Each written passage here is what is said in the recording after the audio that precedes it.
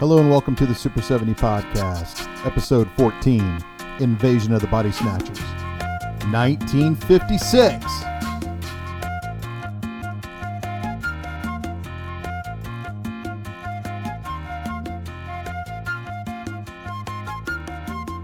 Super 70 is a podcast meant to play along with the film we are discussing. You don't have to though, and you can go on listening without watching anything. I would, however, recommend that you watch the film we are discussing before listening to the Super 70 Podcast.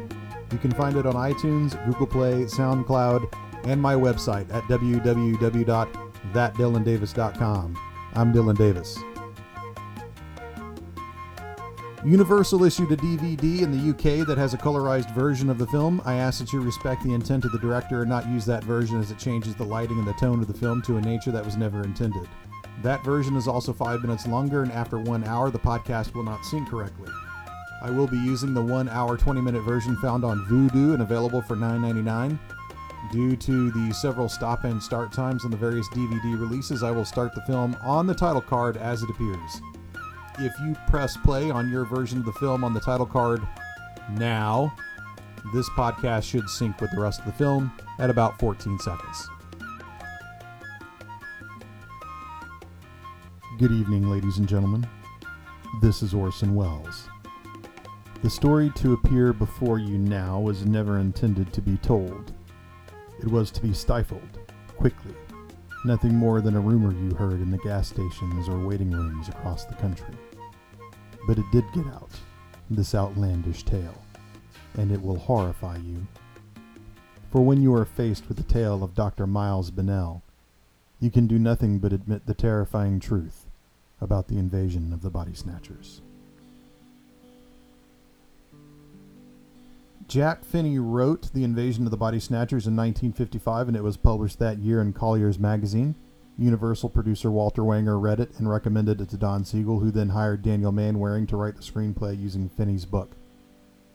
Notice Sam Peckinpah's name in the credits. Peckinpah later claimed that he rewrote the script during filming, but this has never been supported by any archival evidence other than a week for $250. Later in his life, Peckinpah was forced by legal action to stop telling people this story. Don Siegel is just one of these Hollywood workhorses that just turns out reliable product. He did tons of TV, lots of genre stuff, and Invasion of the Body Snatchers was seen as a B-movie horror thriller at the time. It was a really popular movie though, and it played for a long time, and it led to other deals that eventually led Siegel to a string of hits.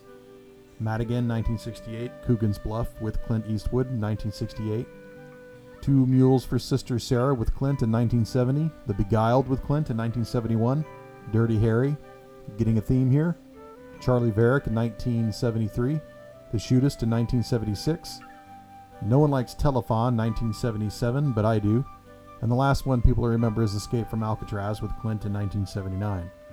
Now I can tell you, having seen all those films, that Siegel does not have a dramatic style. In fact, I think Invasion of the Body Snatchers is about as much as a style as you're going to get out of him. He does move the camera, but it tends not to flow. There's a lot of panning left and right, and that's about it. But what effect he gives you is remarkable.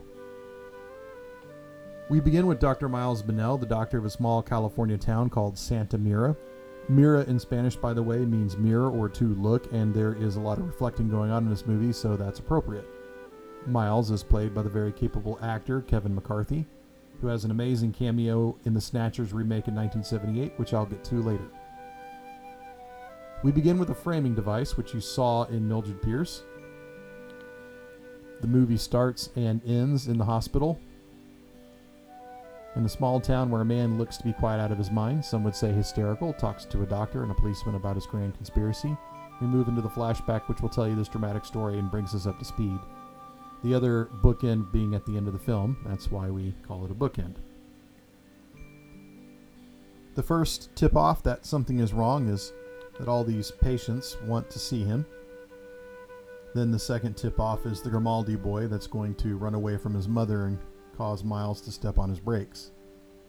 The third is when his patients start canceling, and then we get sidetracked by Donna Winter, as well we all should. This is Jean Wiles playing Sally, Miles' nurse. Wiles has done a shit ton of TV. She has 14 credits in 1956 alone, the year that Body Snatchers came out. and she was also in the original Ocean's 11. Wiles is showcasing a trend from the 50s here that you'll see throughout this film and throughout the 50s, and that is the tight sweater. You'll see Donna Wintour wear one later. If I were skeptical, I would say that it's to emphasize the breasts. Don Siegel was capable because he was reared in TV. He worked in TV for so long. Siegel got a taste for shooting fast, and all of his shoots were on time and under schedule.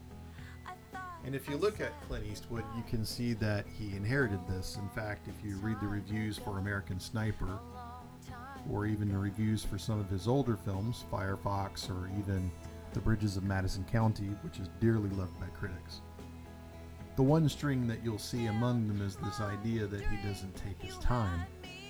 If he thinks he gets it in one take, then that's it. Done. Move on. And many think that this style came from Siegel, and maybe Siegel got away with it, but certainly Eastwood has not. 1517 to Paris is loaded with stuff that looks like it was shot in one take. It's an efficient way to film and save money, to be sure, but it may not lead to the best performances or the best movie. Anyway, you can tell here that Siegel is effectively shooting fast takes, and many of these might be the first take. Watch this amazing entrance Donna Wintour makes as Becky. Siegel builds up her entrance by having her show up in the next room before Sally tells her to go in to see Miles. Then she walks in and here she comes. Wow. What fucking mathematics did someone do to get that dress to stay on? How exactly is that supporting her? And if you look at the lace across her breasts, and you didn't need me to mention it, right? You saw it first. You looked right at her breasts. So the lace is working. And the lace looks kind of like these weird bubbles, like from the pods, which you'll see later. You'll see almost everything later. And later you'll see that she wears a dress with a floral print right before she turns into a pod. Miles' office seems pretty innocuous, looks pretty normal, but like everything else in the film, that's pretty deceiving. First, have you noticed how Miles knows everyone in town? Not just the Grimaldi boy, but watch as he goes from his office to the restaurant with Becky later. He's on a first-name basis with everyone. And remember, as a doctor who provides care, he has to be emotionally detached from these folks because he has to treat them as patients. And that's supposed to get us to see how things are supposed to be. And that's important. And we'll get to that later too. In the hallway, you'll hear Becky say that she was just in Reno, and Miles admits that he was there a few months ago. This is a reference to the fact that in most states, including California in the 1950s, it was not easy to obtain a divorce. In Mildred Pierce, I believe the process took a year, but you could go to the Nevada, where you could get married the same day, and you could get divorced the same day. All you needed was to have all your ducks in a row and go to a judge and he'd do it. You spent more time in the car driving to Nevada than you did in Nevada getting the divorce. This is to open the relationship up to sex, which will follow in a few scenes.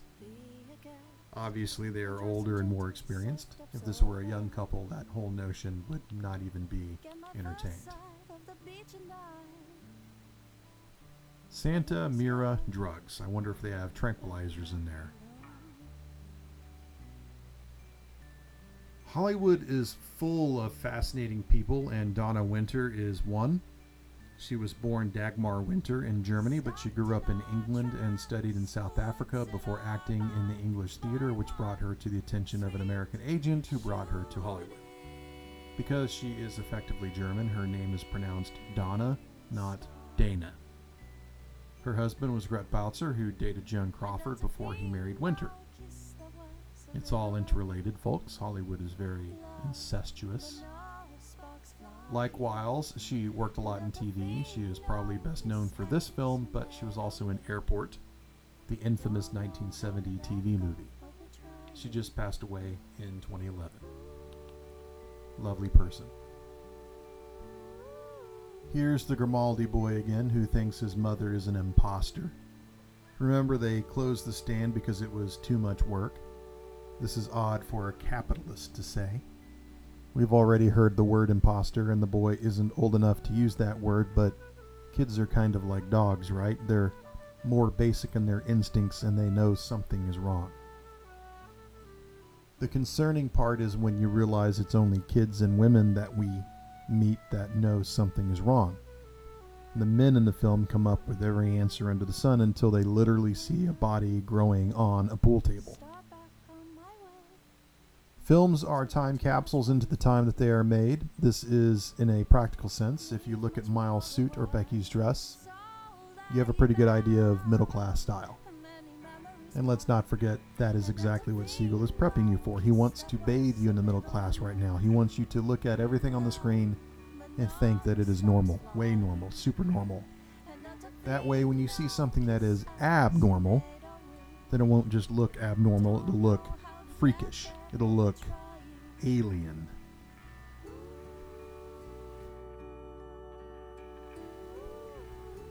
That's why you can see a bust of Lincoln in the background. Is that a picture of the Grand Canyon? Everyone had a set of encyclopedias like that growing up. Sally is a candy striper. Wait until you get into Miles' house. It's beyond normal. It's normal for normal. But there's also something else going on. Some research on this film has discovered that there was a deliberate attempt to cut out all references to nostalgia in Body Snatchers, almost like they didn't want people remembering the good old days such as they were, the 20s or the 30s. It's not totally gone though, and you can see Miles' behavior, how he knows everyone in town personally, even the other doctor whom he is in direct competition with, and there's not a trace of jealousy there. See there, they're just sitting casually on the front long swing, casual chatting. Uncle Ira is mowing the yard. Another Pleasant Valley Sunday here in status symbol land. But they know something is wrong.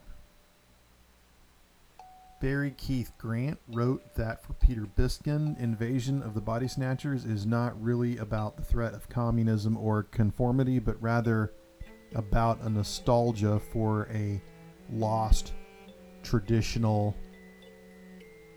community and the creation of a new one, defined by the alarmist perspective of the right. But in the end, while one might read the film as a right-wing endorsement of paranoia or a left-wing warning about capitalist mass culture, it is above all a centrist, nostalgic lament for the fact that, to paraphrase Duke Ellington, things ain't what they used to be. Grant is great. Pick up his film genre book.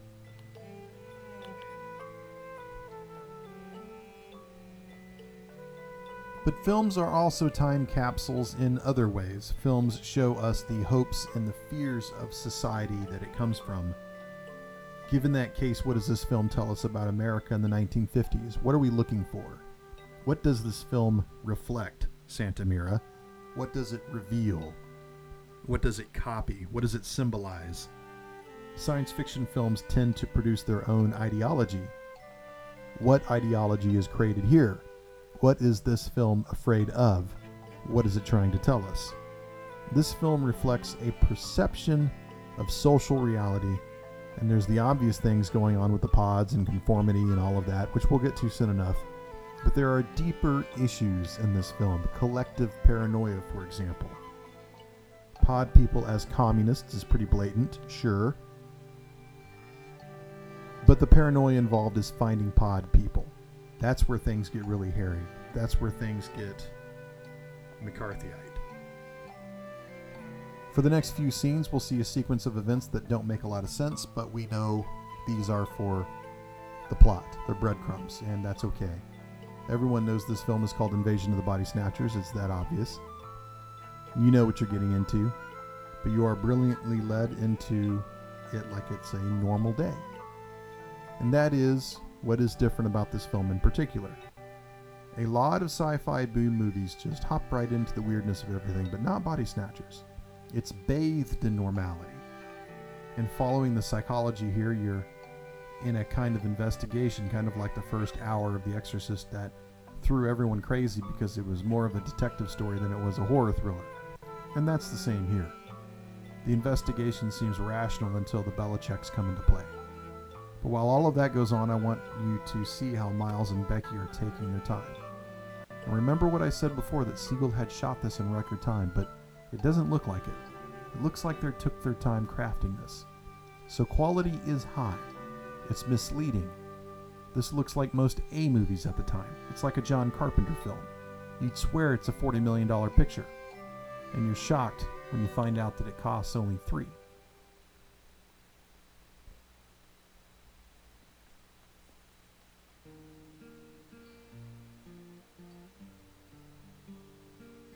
What I'm getting to is the TV experience that I mentioned before that comes in handy here. Body Snatchers was filmed in 19 days. It might have been 24 with inserts. There was no second unit, so that's lightning fast. Even at 6 days a week, they were still 3 days over schedule, mostly due to night shots that Siegel needed. But this frenetic pace meant that they were shooting so fast that there was very little time between scenes to rehearse. You had to get it and go, just like TV. Donna Winter said the burden of acting was placed almost entirely on the actors. There was very little time to discuss scenes or film structure. And that's probably due to what Barry Keith Grant has written about this film, that Siegel's films are heightened by the talent of his collaborators. And if you look at his most successful films, his Clint Eastwood films, they are that good because he was working with top-notch talent. But if you gave Siegel crap actors, then hold your noses. You're going to get crap content. I'm not so sure about that, but it's a decent theory. Here, Miles meets the town psychiatrist, meets the strong, he already knows him. He's familiar with what's going on, and he says he thinks it's just people worrying about what's going on. And that's relevant.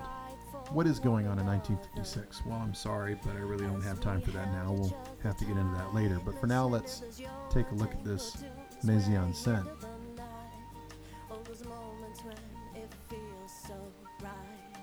Most of the jokes in Invasion of the Body Snatchers were cut from the film in post-production. Walter Wanger thought that the humor was too distracting. It would be a much different picture for sure. One that slips through is Miles' jibe here at Bedside Manners, clearly indicating that Miles and Becky intend on having sex. It's remarkable this made it into the 50s film, but remember, this is a B picture, and the code was somewhat lax about those types of attitudes slipping into lower-end projects. Note the jukebox in this scene and the restaurant owner telling Miles that he had to let the band go because there wasn't enough business. Well, what do pod people want to go out to eat for? What would they dance to? Music is 100% emotional, so we have an impersonal mechanical jukebox, as Barry Keith Grant calls it. The machine that is responsible for giving us Elvis Presley, Johnny Cash, and the death of older, more traditional music, which really hasn't changed since the early 1930s. This is on the heels of movies like The Wild One with Marlon Brando and Rebel Without a Cause with James Dean. These were films that made a lot of parents think of their children not just as nonconformists, but as space aliens. That's how weird their children were. They were parking their cars and fucking in the back seat. The adults want to tame their children. They want them to conform. Don't listen to Elvis the Pelvis, and for God's sakes, stop procreating. It's bad for you. Miles the good doctor not drinking until his work is done. This shot uses back projection to make it look like the camera is in motion. It's not. It's when they turn the corner here into the Belichicks. Here we go. The car is in the studio in front of a screen that is projecting the image of Belichick waiting for them. It was too expensive to put the camera in the car for a live shot. Most of these shots are back projection, and everyone from Hitchcock to James Cameron uses them. And this brings up some technical issues of this film that are side notes, but are interesting. We'll get to them later.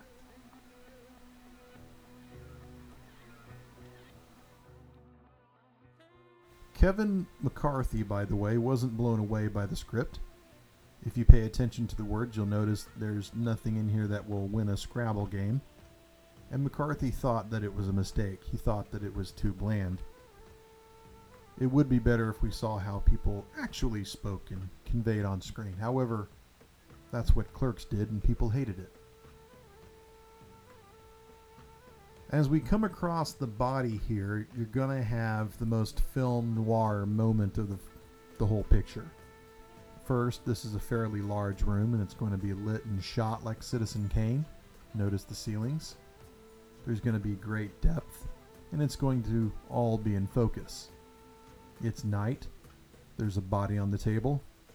There's a single light above the pool table. And this scene is almost exactly like it's in Finney's novel. Some say that Finney wrote the novel with the idea that he would do a screenplay, or that one would eventually be made from it. So it was anticipated, and it did pay off. The staging here has not left the investigation stage. In fact, it's increased. This looks like Sam Spade called to the scene of a crime, or Philip Marlowe presented with a series of facts that he simply can't explain. After all, what does Miles want to do right off the bat? He wants to take fingerprints, like he's going to the police. So we're still bathed in a world of the normal, but not for long. When Miles takes the fingerprints, you'll notice there are none. The fingerprints are blank. Miles mentions it's just like a fetus. And we know this in modern day, it's just not the case. Don't let that distract you. They didn't know anything about fetuses in the 1950s. Abortion wasn't legal for another 20 years. I bring this up because the poster for Invasion of the Body Snatchers had the handprint on it with Miles and Becky running away from it. Though most ink pads are black, especially for handprints, and while we can't see this one because this is a black and white movie, the print used for the poster was red. So it looked like Miles and Becky were running from this red handprint. Like they were scared of it. A red scare. The normality that you see here, Belichick's sweater, the glass everywhere, it's mixed with the upper middle class. Again, the pool table in the room right inside the door of Belichick's house. This is a nice place, an expensive place. Belichick has been participating in what some would see as the reward structure in post-war America. If you play by the rules and you work hard, then you're rewarded by becoming affluent. This creates conformity because everyone wants to be affluent. Everyone wants a pool table. And the criticism is this conformism replaced individuality as the principal ingredient to success. You didn't have to do anything special to make it in America. In fact, the more you didn't look special, the better off you were. Farms were bulldozed so that neighborhoods full of ranch houses like this could be built. The shot switched here to behind the bar, and you'll see a number of posters on the wall behind the pool table. One says Champ Blanc or White Cat, which will have no meaning, but then you see a poster for Mirror Noir, Black Mirror, which reminds us that doubles are going on, like the town's name, Santa Mira. To look. And on the wall to the left, you'll see some masks on the wall because apparently everything that you'll see for sure, but something else will be hidden behind it, even if you use a mirror. You'll also see a poster that says Femme Fatale on the right, or the Fatal Female. This is tipping us off that Becky is going to turn. So what is going on in 1956? Well, in February, Guy Burgess and Donna McLean, who were former counterintelligence agents in MI6, surfaced in the Soviet Union after being missing for 5 years. Oklahoma was released in 70mm. Carousel was released in CinemaScope 55. Nikita Khrushchev delivers his secret speech attacking the cult of personality. And the crimes of Joseph Stalin. In July, the first U-2 spy plane flight over the Soviet Union is complete. Egypt nationalizes the Suez Canal, prompting an international crisis involving Britain, Israel, Soviet Union, and the United States. In October, Hungary attempts to leave the Warsaw Pact and revolution breaks out against the government. The Soviet Red Army invades to stop the coup and retain communist rule. The UK, France, Israel invade Egypt to force the Suez Canal open. In November, Dwight Eisenhower is elected for a second term over Adlai Stevenson, even though foreign policy in the United States has been bipartisan for the last 10 years and will be bipartisan for the next 10. The Wizard of Oz is the first movie to be broadcast on network television uncut. In December, Fidel Castro and Che Guevara land in Cuba to begin the revolution. But more important than this is what has happened before 1956. Here is the light play as Miles is trying to convince Becky to sleep with him. During this, he calls her a forward wench, quite insulting today, and they both quote King Lear to suit their needs. Becky describing him as mad because he's coal trailing her so much. We're so caught in the conversation we almost missed Jack dodging the basement question. Obviously, he's putting pods down there. Can it be any mistake that the same shot with the pod person waking up has a clock on the wall? I guess time's up. He's done. Stick a fork in him. I'm not so sure, but it seems so crazy that we're placing such an emphasis on this film now. When it came out, it was on a double bill with The Atomic Man and hardly anyone noticed it, but it gained a quick following. Most newspapers did not even give it a review. Those who did notice it seemed to understand what it was getting at. The film was a success. It cost $400,000 to make and it brought in $1.2 million. In 1994, it was voted into the U.S. National Film Registry at the Library of Congress. Some people have noticed that it was the first movie to point out the banality of evil, to use a phrase that Hannah Arendt invented not too much later than this. Now I'm going to go off the deep end here, and I hope I finish before we get too far. Bear with me, and we'll get back to the scene by scene after I kind of lay out this groundwork here. The background is just so important. When you start looking at film as art and film as literature, and you start looking through films and seeing these subtexts there that may or may not be intentional. I had seen Invasion of the Body Snatchers before film school and I didn't think anything of it. I had also seen The Blob, Godzilla. There are a ton of 1950s low-grade sci-fi that on the surface it's just another B-movie made very quickly to churn out a few 100,000 and move on. But like The Blob and like Godzilla, this film has endured, and it has grown to have a life of its own. And you may think, Godzilla, really? But this film has been remade twice, and every time it's made a fortune. People see things in this film that are relevant, whether they agree with it or not, or even if they understand it or not. And by the way, it's okay to not understand it. It's okay to shake your head and say, I just don't get it. I do the same thing to films. I did it to The Meg last month. So let's say that it's 1956, and let's say that you're a war veteran, because almost a quarter of everyone is by this time. Let's say that you were 40 years old in 1956. That means that you were born in 1916. If you were like most people in America, you grew up lower middle class. I mean poor. Even in 1926. But the time you were 10, you became aware that you were poor. When you were 15, the bottom fell out of everything. The great economic catastrophe, the Great Depression started. So by the time you were 20 in 1936, you weren't too sure if you were going to survive. Not just poor. If you were like a quarter of America, you were destitute. You had nothing. Not a pot to piss in, so to speak. And in this time, people were so desperate, they would have done anything to survive. They were so desperate, they weren't sure if democracy worked anymore. They start voting for people who say, if you vote for me, I'll take money for the rich and I'll give it to the poor. And if you're most of the population, that seemed like a fine idea since people were starving to death. And you have the rise of these political movements. They've been around for a while, socialism, communism. They've been here for decades. But now people listen.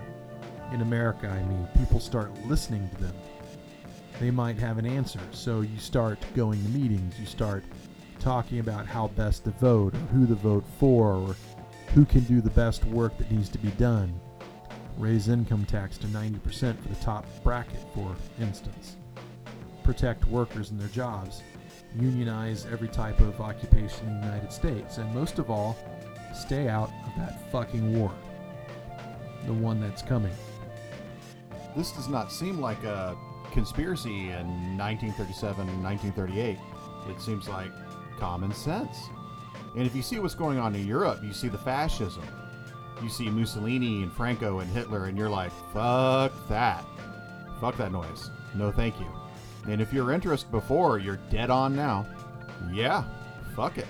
Socialize our democracy. It might be the only way. No one wants to end up being ruled by reactionaries. Jesus. And you might have a job, but it's such a low-paying job that you can't afford shit. You may have a pot to piss in by now, but you don't have anything else. Then 1939 comes, the world is at war.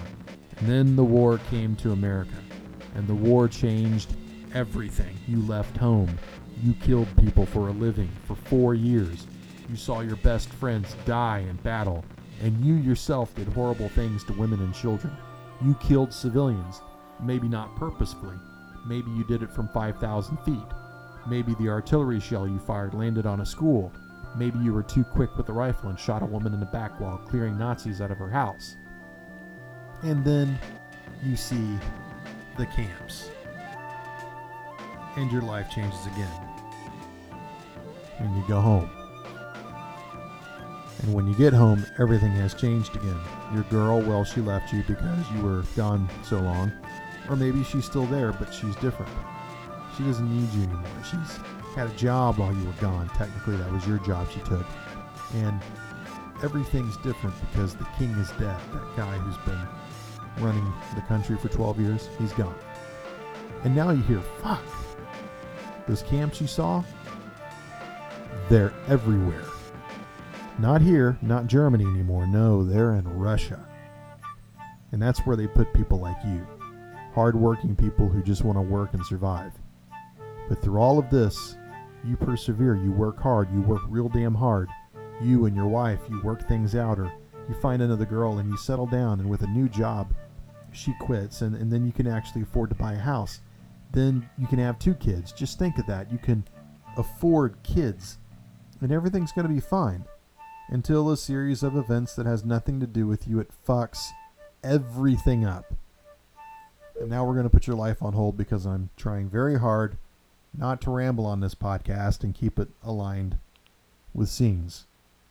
You should be about 32 minutes and 33 seconds now. Miles seems to save Becky from the pod he sees in the basement, but inexplicably he leaves her father there. But when he goes back to the Belichicks with the psychiatrist, Dr. Kaufman, the body that woke up is gone.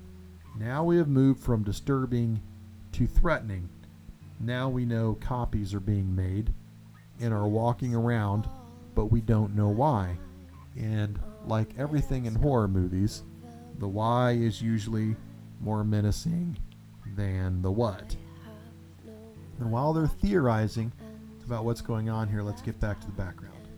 Your life after the Second World War and your concerns after you've won this enormous victory. I was talking about how everything after the war was better because the war was over, so America was doing fine, but everything else in the world seems to be coming apart. First, the commies win the Chinese Civil War, and they start camps too, those ones you saw in the war. And then the communists invade South Korea, and your brother fought in the war too. He got called up in the draft, and he has to go to Korea.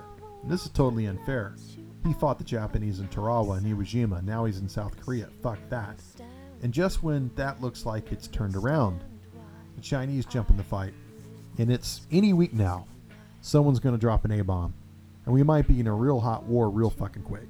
And the guy running the war, he's talking about dropping a lot of them and invading China and fucking up a lot of people, killing millions of people. And luckily, the president, he fired him. But the war is still going on and has to be turned around, which it will, and the people will sigh a big collective relief. But no sooner is that done than we find out that the fucking Russians, the commies, they've got a bomb too. And not only do they have one, they got it from us. They spied on us, and they fucking got it. And now shit's real. Now the two mightiest powers on Earth, they're about to fuck each other up, and you're scared. You're so scared. And there's nothing you can do. You can't fight your way out of this one, not against an A-bomb. And you can't talk your way out because commies don't work like that. They don't think like the rest of the world. They only solve problems with bullets. So, what do? Well, a lot of people, they freak the fuck out. That's what they do. Since they can't do anything about the world situation, they stop looking overseas and they start looking at home.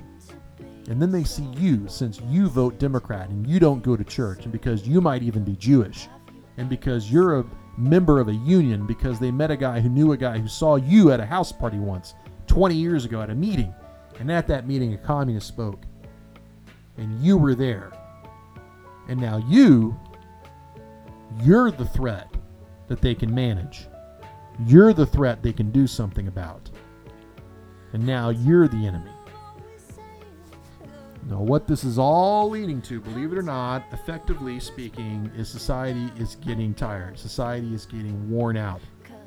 By 1954, American society has been a living hell of the worst stress that you can imagine in a Western democracy since 1929. So, for 25 years, these heavy issues were really weighing American society down.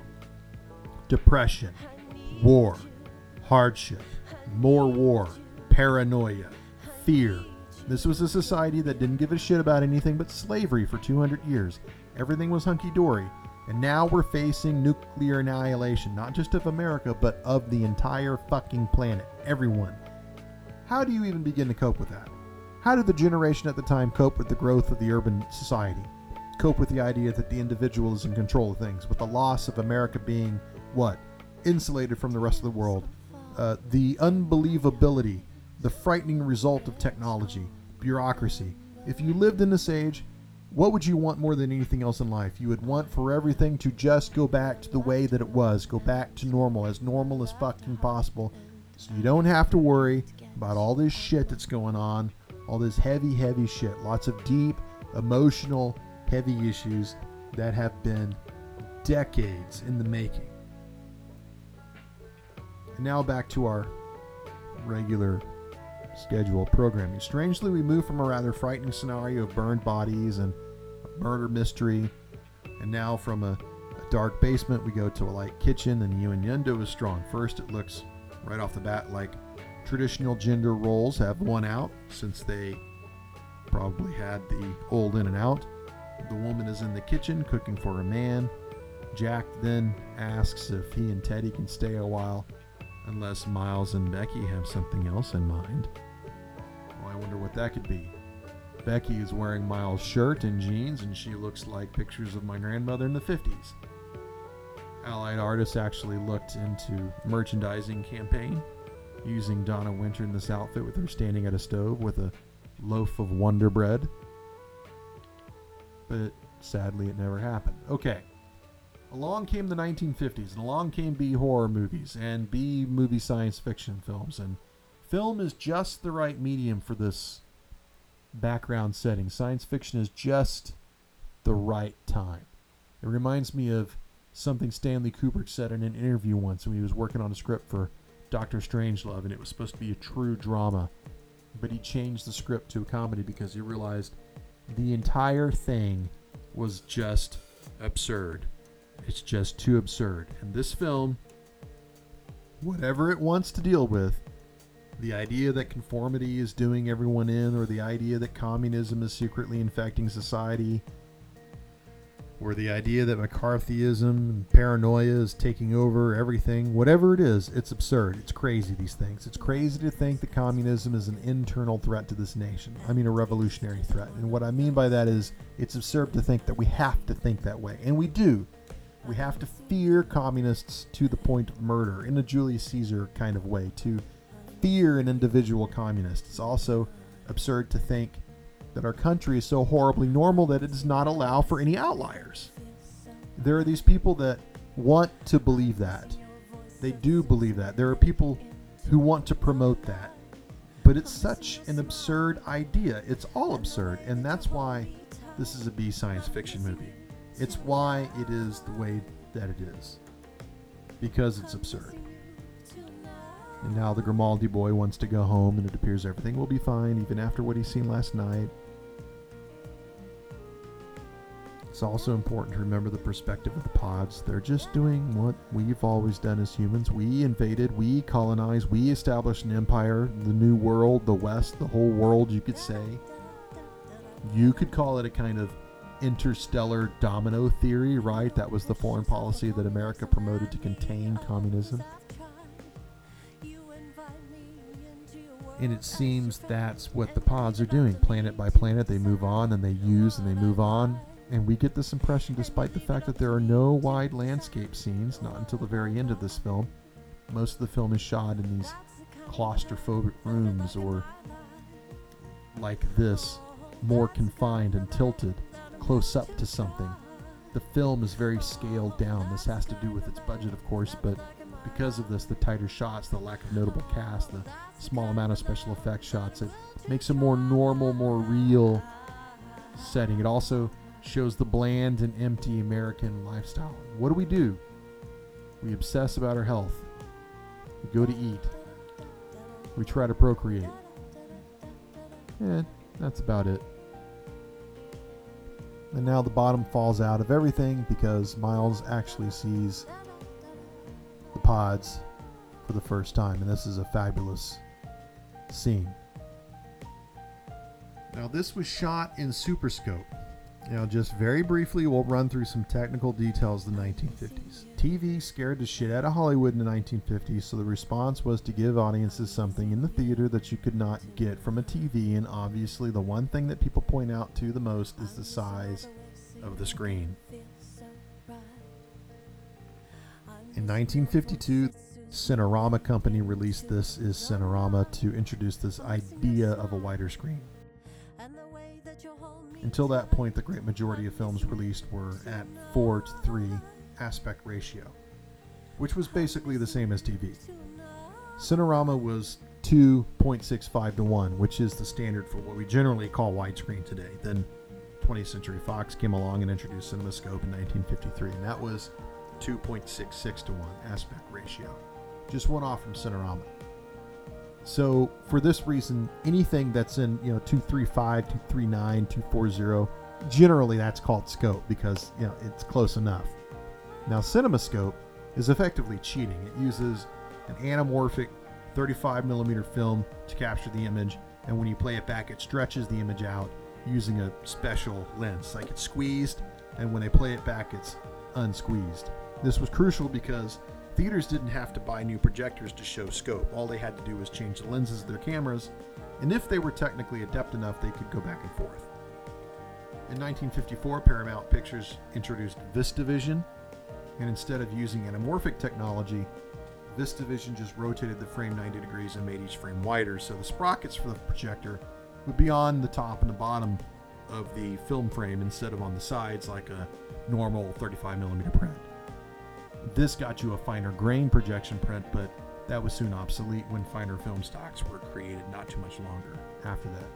But VistaVision was crucial for developing 70mm IMAX and OmniMax later.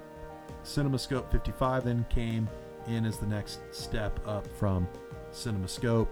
Then Mike Todd, the great Mike Todd, developed Todd AO, which is the most similar to the widescreen standard used for 70mm today. Super Panavision 70 and Ultra Panavision 70 are both based on Todd AO. And even the Soviets developed, or rather they reverse engineered this technology. Now I bring all this up so I can tell you this. The biggest movie of 1956 wasn't Invasion of the Body Snatchers. It was Around the World in 80 Days starring David Niven. It racked in tons of Oscars and tons of money, and everyone seems to have forgotten it because it's a forgettable movie. I've never seen it. But this one isn't forgettable. In fact, the Wikipedia page for Invasion of the Body Snatchers has a laundry list of pop culture references, while Around the World in 80 Days does not. Everything is related to that film back to the Jules Verne novel. So this film had an impact. And we can complain about the shot composition, but it's way, way better than most films, especially Around the World in 80 Days. So anyway, Allied artists decided to release this film in 1955 as Super Scope, which it was not shot in. It's a process applied in the printing stage. Now, Wanger objected strongly because the process means the print loses definition and is regarded even to this day as inferior to a standard 35 millimeter print. So the pods are here. The whole greenhouse reveal reminds me of this old Twilight Zone episode. And that's fitting because Siegel directed 2 of those episodes for Rod Serling. Miles' reaction here is kind of comical if you think about it. He's like a death row inmate. I want to talk to the police and I want to talk to the governor, but now he's figured out on the telephone lines that they're in control of the pods. And I'm sure everyone knows telephone exchange is one of the first things taken in any revolution. It was second only to the printing press in the Bolshevik short list of sites to take in November Revolution in 1917. It's the military-industrial complex, like Eisenhower warned us about. And this is a true revolution. And now, Becky and Miles, along with the Belichicks, they start their own conspiracy. A conspiracy to survive. Because pods are effectively doubles. They are people. They are aliens that look like humans. And the horror of the film is more psychological than a gross physical image. This is also true of Blade Runner, where you can't tell a replicant apart from a human, or even an alien. When you find out how the facehugger plants his eggs, right? You're not sure who's infected. But the grand poobah of this type of psychological torture is John Carpenter's The Thing. Kurt Russell's character MacReady is just as desperate as Miles is here. He says, "I know I'm human." And later on he says, "Trust no one," right? No one trusts anybody anymore. And you see the exact same thing happen here. The doubling is so disturbing that Miles can't kill Becky's pod. But he can kill his own. You ever see David Cronenberg's remake of The Fly in 1986? Seth, who's brilliantly played by Jeff Goldblum, who's in the 78 remake of this film, by the way, he says, "Insects don't have politics. No compassion, no compromise." And that's true of these pod people. They only react as insects do. They don't have to do extraneous things like have jobs. They don't have an ideology. So suppose the question is, if they don't have an ideology, then how can this be a metaphor for communism? Or does the lack of ideology itself, in the way it is followed or adhered to, is that like communism? Since the pods are part of a collective, that makes sense. Kind of like bees. They work together. The collective goal, the collective good, the collection mission. Obey. Marry and reproduce. Sounds like another John Carpenter film. Only that one was about capitalists. Jack Finney rejected all of this talk, by the way. He said his novel was just sci-fi, not a Cold War metaphor. But it seems like it fits. I found this part darkly funny. The pod people are giving up their jobs, but they still have a gas station attendant because even communists need gas. The other part of this is familiar. What is more familiar than a gas station? And yet it's dangerous because it's been infiltrated by a pod person. You'll see this over and over again throughout the film. The greenhouse, for example, it's familiar and it's been turned into something horrible. The trunk of this car is familiar. Miles' suit jacket, Becky's sweater. So there's this surface of normality, but underneath it is the terror. So the malignant evil here is the state of mind where there is no feeling, no free will, no moral choice. But there is also no anger, no tears, no passion, no emotion, like Uncle Ira. This also means that human judgment is dead, and everything becomes primal. It's very basic. Now, in the end, we know that it's a mistake to call communists this. Communists have spouses, they have children, they have families, they have cares and worries just like the rest of us. It's like that Sting song, Russians. It's such an ignorant thing to do if the Russians love their children too. But this is how we see communists, not just then, but now too. So this vision of these ideologically brainwashed people so cleansed by party policy that they can't think for themselves or show any emotion, that's how we view most North Koreans. So it's not outrageous, this correlation. And here, they're going to put a pot in with a baby to keep the baby from crying. And this is where normal becomes menacing. People would gasp in the theater when they saw this. Pods do not have individuality or an ability to choose, and nothing has expressed the inability to choose more than communism. Nikita Khrushchev, for instance, made fun of America for having too many kitchen appliances. And what is more representative in the 50s than kitchen appliances? Run for it, Miles. What's more normal than a hot dog stand? What's more American than a hot dog stand? What's more American than Car 54, Where Are You, at a hot dog stand? And for the next few scenes, you'll start to see a shift in sets. Everything will be more confined and will have more of a claustrophobic feel to it. You'll see our dynamic duo in small offices, closets, thin hallways, corridors, caves. They're going to attempt to stay out of sight of the pod people until they can find a way out of town. They're literally run for the hills. And for the rest of this film, you're going to see Kevin McCarthy run around an insane amount. And I don't know how he managed to keep up his stamina. You'll see him sprint down hallways, sprint down roads, up hills. And Donna Winter, too. So much that it seems overdone. McCarthy said he got cramps from all the running around that he had to do, and I believe it.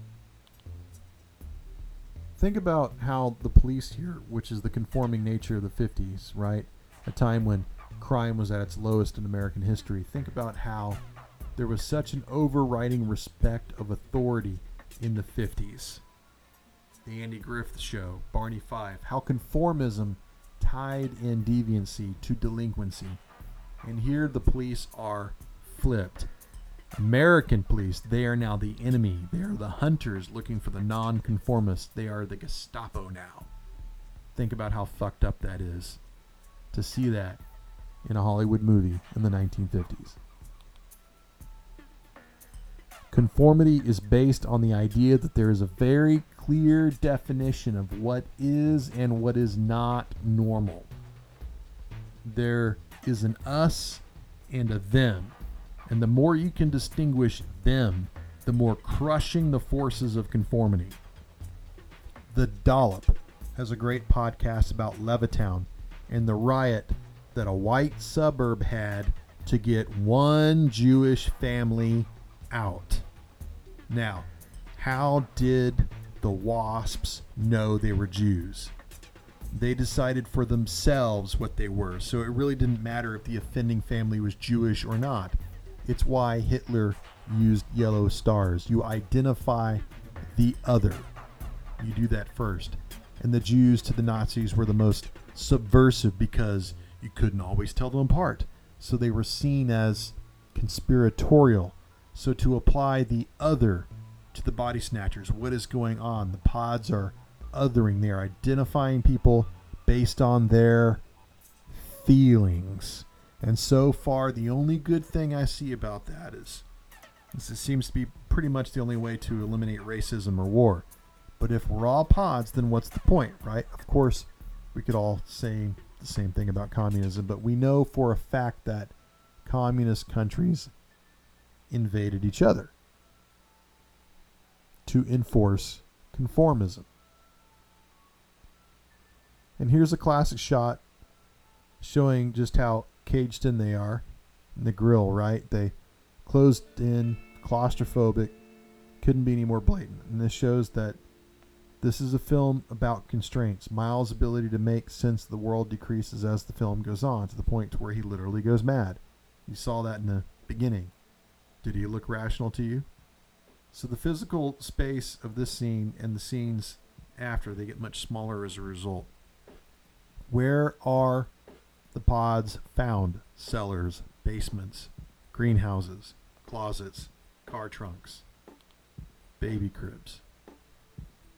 So this is a poisonous environment, just like the 50s. It was not against the law to be a communist, and yet if you were found to be one, your right to earn a living was denied. If you promoted free speech like Dalton Trumbo did, then you were hounded out of your industry. To take the Fifth Amendment for the first time, it did not mean that you were protecting your legal rights. It meant that you were admitting your guilt. And the fear of McCarthyism and HUAC and all of that made friends turn on each other, much like in Body Snatchers. Now, because we ended the previous scene with a kiss and opened with an oval, the ashtray with a lot of cigarettes, we can assume that they had sex again. Smoking is what everyone does after sex. Those who smoke, at least. Now look at this Norman Rockwell town start to look like an idyllic nightmare. Maybe it was before and we just didn't notice it. And the people look like they're insects, like ants marching, or bees or something. And this is Cruston Court in Sierra Madre, California. You can find it on Google Maps. I've been there and I've walked the square, and I'm sorry to report there seems to be no marker of any kind stating that this was captured as beautiful downtown Santa Mira in 1956. Very disappointing. They should get to work on that. And remember what I said about Miles knowing everyone and greeting everyone on the street by name? Well, that's over. Everyone just passes by and they don't even say anything. No hello, no how are you, and why is that? Because why bother? What's the point? And it reminds me of this lecture I heard on C-SPAN's podcast. And I'm sorry, I don't remember which one, but it was a professor talking about how the birth of the suburb in the late 1940s just changed society permanently in little ways that we're still trying to get over. Like, you come home and you park your car in the garage and you close the garage door and you go inside, and there's no chance of you meeting your neighbor in the 2 times that you're leaving, coming, going from your house. None at all. Totally insulated. And that pretty much sucks. And now, with these trucks, the full extent of the pod's conspiracy, and that's what this is, a conspiracy, it's fully brought to light. And again, the normal becomes disturbing. There's nothing here out of place until you see the pods, which now they feel so comfortable they can bring them out in broad daylight. They don't even try to hide it anymore. And it is amazing how the reading can go both ways on conformism with this, right? We already talked about how communism is a conformist ideology. If you don't conform, here's your bullet. But the brilliance of this film is that it can be read 2 ways. Obviously, our society finds it easier to label things the same way. Corporations love it. Governments love it. It makes everything easier.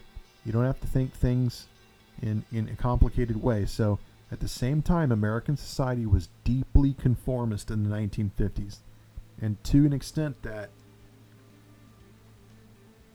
it was not helpful to our overall growth as a nation and as a force trying to find its footing in fighting this Cold War.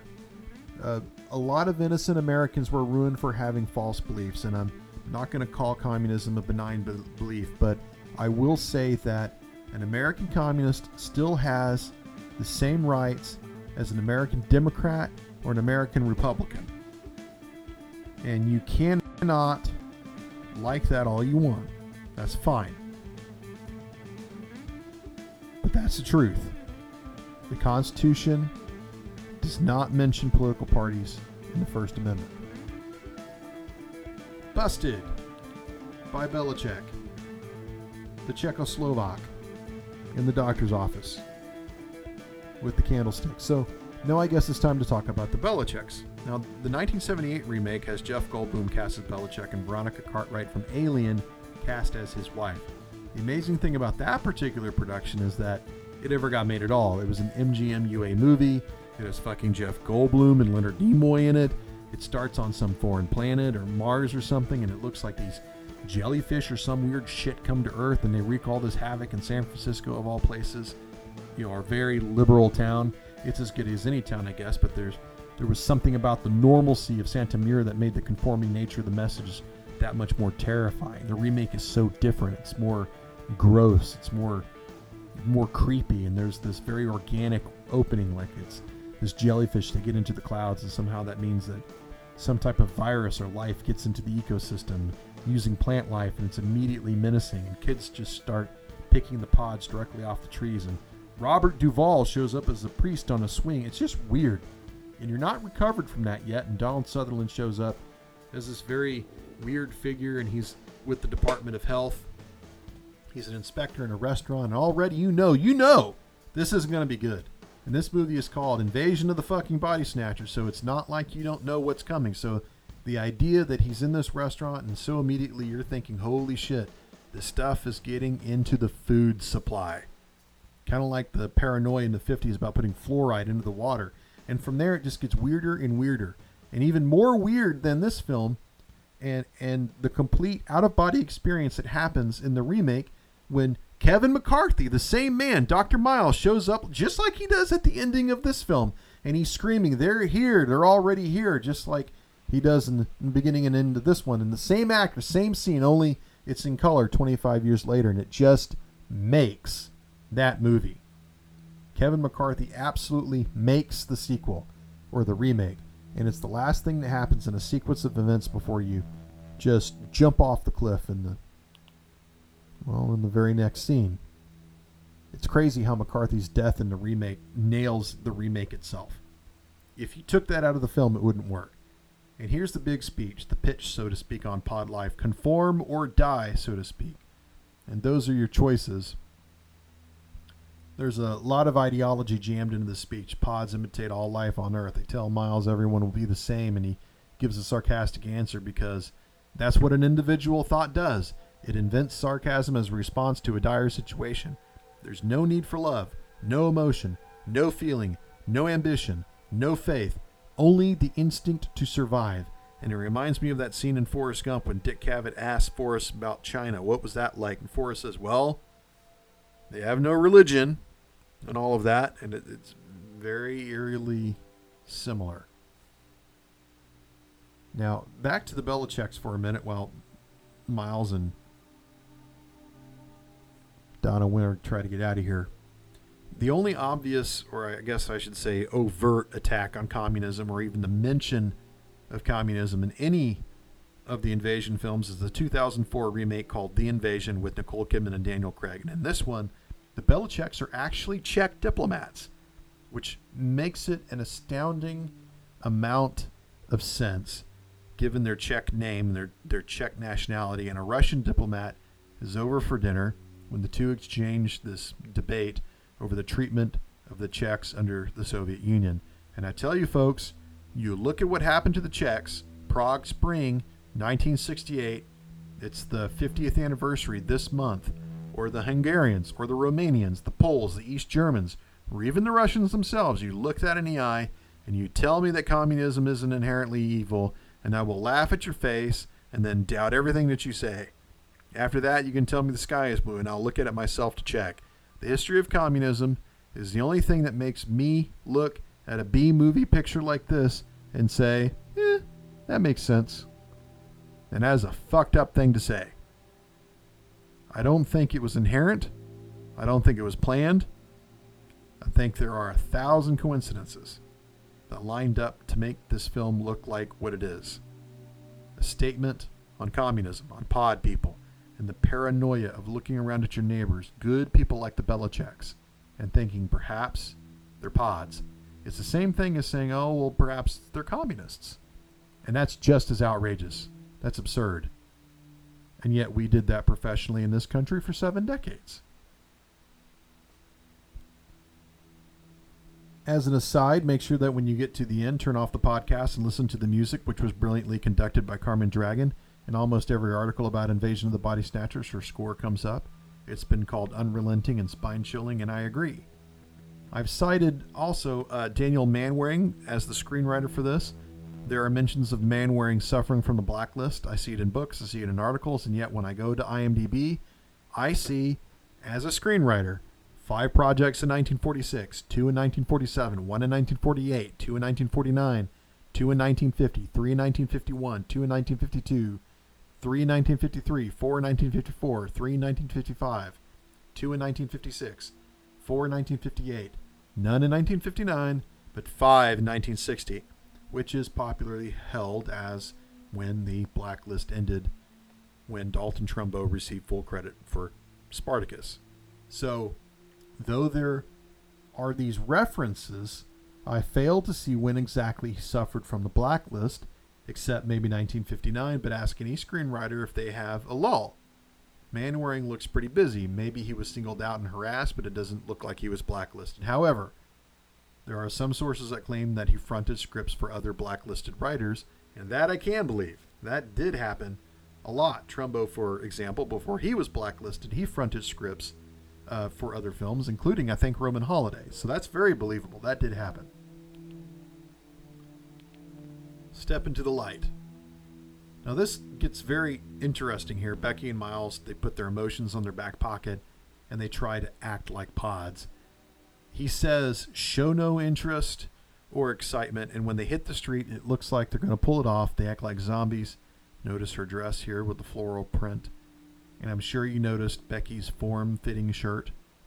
Unfortunately, she notices a dog in the street about to be hit by a car, and when she screams, it blows their cover. Now the running resumes. All right, time to do the Bechdel test. Ready? Are there 2 women in this film? Check. Do they talk to each other? Yeah. Rarely, though. Check. About something other than a man? Well, let's see. Becky and Sally talk about Miles. Then Becky and Teddy talk about the pod on the table, who is going to become a male pod version of Jack, so I'm going to say no. So Invasion of the Body Snatchers fails the Bechdel test. And while we're on this topic, it's useful to mention that as a filmmaker, Siegel doesn't exactly have very positive things to say about women. He depicts them as other. He shows a lot of sexual betrayal. And if you look at films like The Killers, 2 Mules for Sister Sarah, The Beguiled, you run across a theme that men who get into relationships are just dooming themselves to betrayal or something worse, usually.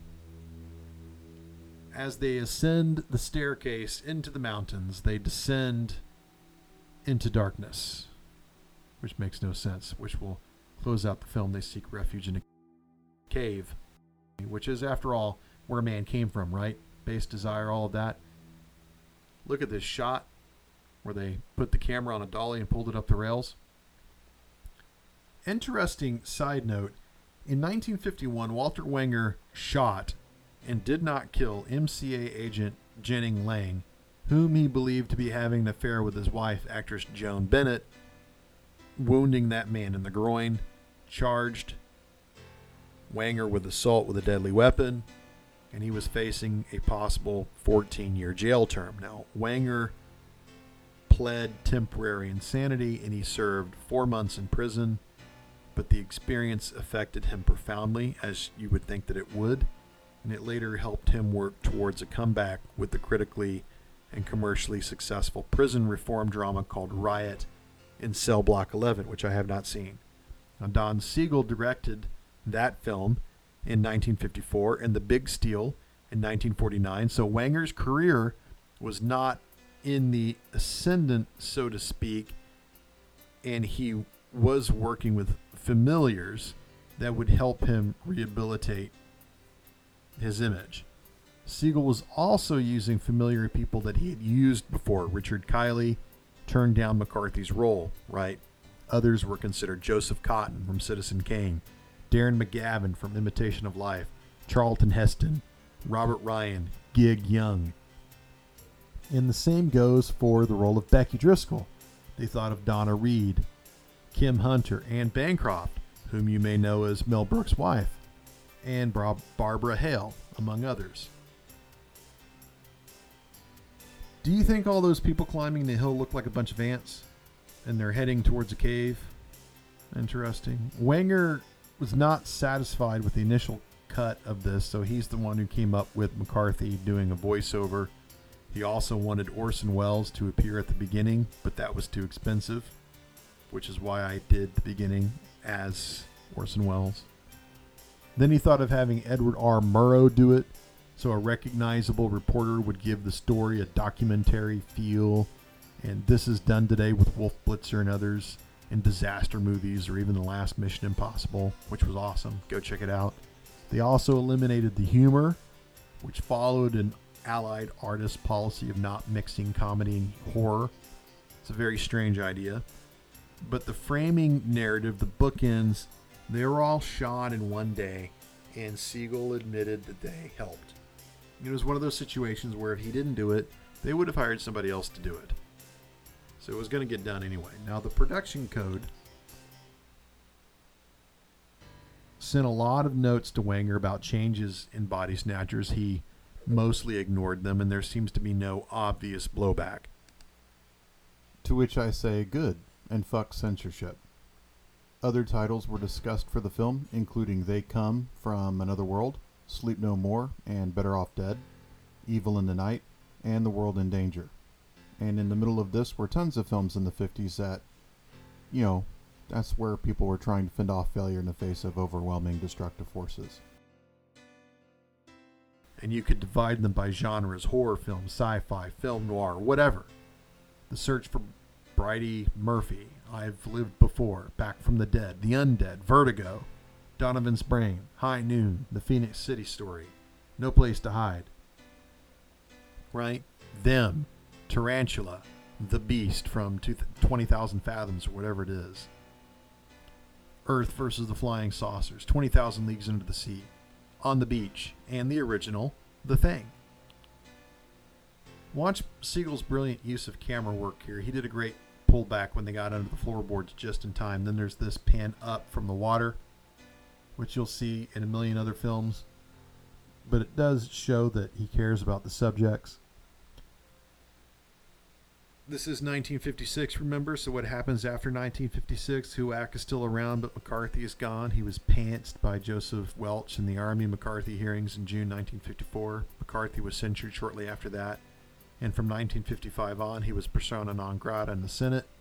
He died a worthless, diseased alcoholic and a drug addict in 1957, the year after Body Snatchers was released. So the whole McCarthy paranoia was in the decline by the time that Body Snatchers came out, but that doesn't make it any less relevant. Now, this cave is in Bronson Canyon, California. It's in the Hollywood Hills. That's where the staircase was that they climbed up frantically. And like I said before, the cinematographer strapped a camera to a furniture dolly and literally dragged it up the rail while McCarthy and Winter were in motion. Brilliant work. The whole film has very good images like that, even this slow one out of the cave. And this image is day shot for night. Walter Wenger was not as engaged in the film's post-production as he should have been, because he was engulfed with a lot of other ideas, most of which never came to light because he was on these other projects and he wasn't involved in the marketing. He abandoned his 3-picture deal with Allied Artists and went to RKO for double the salary. If you know anything about RKO's timeline, then you know this was a bad idea, because RKO's boss was Howard Hughes. And he was a notoriously bad businessman. RKO went bankrupt in 1957. Its assets were so cheaply sold that Lucille Ball and Desi Arnaz bought RKO and the lot, making it Desilu Studios. Desilu was sold to Paramount after the second season of Star Trek, and to this day, the western third of Paramount lot is recognized in the studio tour as the old RKO lot, including the soundstage where RKO 81, Citizen Kane, was filmed. Don Siegel went on to have a great career, including working with one of the most successful actors of all time, Clint Eastwood, who also went on to be one of the greatest commercial directors of all time. Miles finds the new source of the pods. They're being harvested almost like a corporation would harvest anything. So that idea goes against the mindless conformism the pods represent, but whatever. The pods use nature against nature by depriving man of his independence, which is his true nature. But man has an innate desire for security and tranquility, which the pods also represent. Remember what Belichick said, they would be born into an untroubled world. What man or woman would not want that? So there's a strong case for being a pod, and yet the independent human nature that burns inside Miles is what leads him to torch the place. Barry Grant has noticed that Becky looks like the White Rock Girl when she leans over the water in the cave. The White Rock Girl was the art on the logo of a popular mineral water, which people in the 50s would have recognized. The logo was based on Psyche, the girl in Greek mythology who was supposed to be a mortal woman of great beauty. Well, that's fitting because that's what Miles certainly thinks she is. But it's even more fitting because she changes right in front of him, right here, and she horrifies him as she transforms, or rather transfers, to this other thing coming out of a pod. And you can see the horror on his face. When the kiss did not work out, it's just dreadful. And he says he never knew the meaning of fear until he kissed Becky. And this leads to the question of what exactly is happening. Does anyone know? There's a few things out of joint. Miles says the original is probably destroyed or disintegrates. And if that's the case, then how is the pod Becky shows up fully clothed? Did the pod take her clothes? There's ways around this, but in the 78 version, she just shows up nude, and that makes sense, of course. And we know it's the 50s, but something could have been done. And they chose not to, and that's kind of lazy. It's the only B-movie moment in this whole B-picture. And we're almost to the ending. That was fast. The bookend. Miles finds the trucks, and look at the sides of the trucks and you'll see where they're going. One of them is San Francisco, which is convenient considering the remake in 1978 is in San Francisco. And another truck is going to Milltown, which is the brand name of one of the first mass market tranquilizers in the United States. And that's when you start to realize the scale of what they're doing, and it becomes really frightening, really subversive. And if you live in this post 9/11 world like we do, if you're listening to this 50 years from now, you have to put our recent experience into context. My government failed miserably when it came to the response to Hurricane Katrina. It's a year after Puerto Rico got hit by a hurricane, and most of that island still doesn't have fucking power. So my belief, and I would say most people's belief, that if something like this happened and the government led the effort to stop it, I just don't think they could do it. I have no faith in my government to prevent something like this. There would have been a better chance in 1956. Maybe. In this ending, it's kind of like the end of Soylent Green when Thorne starts screaming, it's people, and that's where Siegel wanted the film to end. McCarthy screaming, you're next! And it's all us, our wives, our children, everyone, but the studio wanted a happier ending, so the bookends were added. You saw Miles escape, and you saw that G-Men were on the way, so it doesn't end on a completely down note, but the battle still goes on because we're still fighting communists today. Manwaring, the screenwriter, told Siegel that if he didn't shoot the ending, the studio would just fire him and shoot it anyway. The studio wanted it to end on a note that had closure, And we understand that coming from a studio that wants everyone to feel good and to feel safe, to conform. But the ending is so unsettling, with Miles screaming his head off. It's so off-putting that it seems like we're not too sure that it's going to be enough. No one's sure of anything anymore. So Siegel may have had the last laugh on that. Don't you think?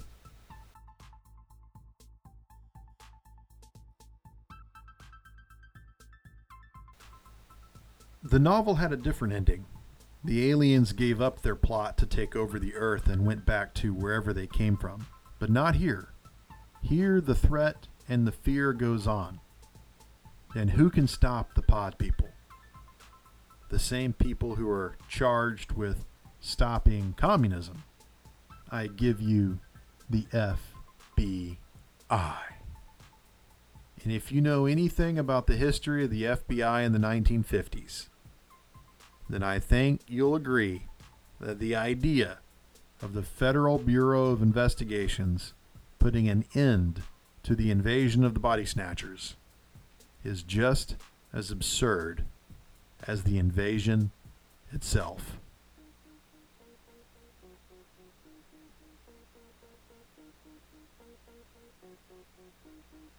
Thanks for hanging out with me while we watched The Invasion of the Body Snatchers, 1956. I hope you found this interesting whether you watched the commentary on in your home or just listened in your car. The Super 70 podcast is brought to you by Dylan Davis. That's me. You can find me, my podcast, my books, and my blog at www.thatdylandavis.com. The Super 70 podcast is available on SoundCloud, iTunes, and Google Play. All music on this podcast was written and recorded by Rosalind McPhail, Joshua Cunningham, and Peter John Ross. You can reach them all on SoundCloud.com. If you're offended by the interpretation of this film, please let me know by sending me an email at thatdylandavis@gmail.com. If you like the podcast, please express this on iTunes, Google Play, or SoundCloud by leaving a rating and a review. You can also find me on Twitter at @thatdylandavis and find my books on Amazon.com. This is Dylan Davis, and next time we'll meet at the Taft Hotel.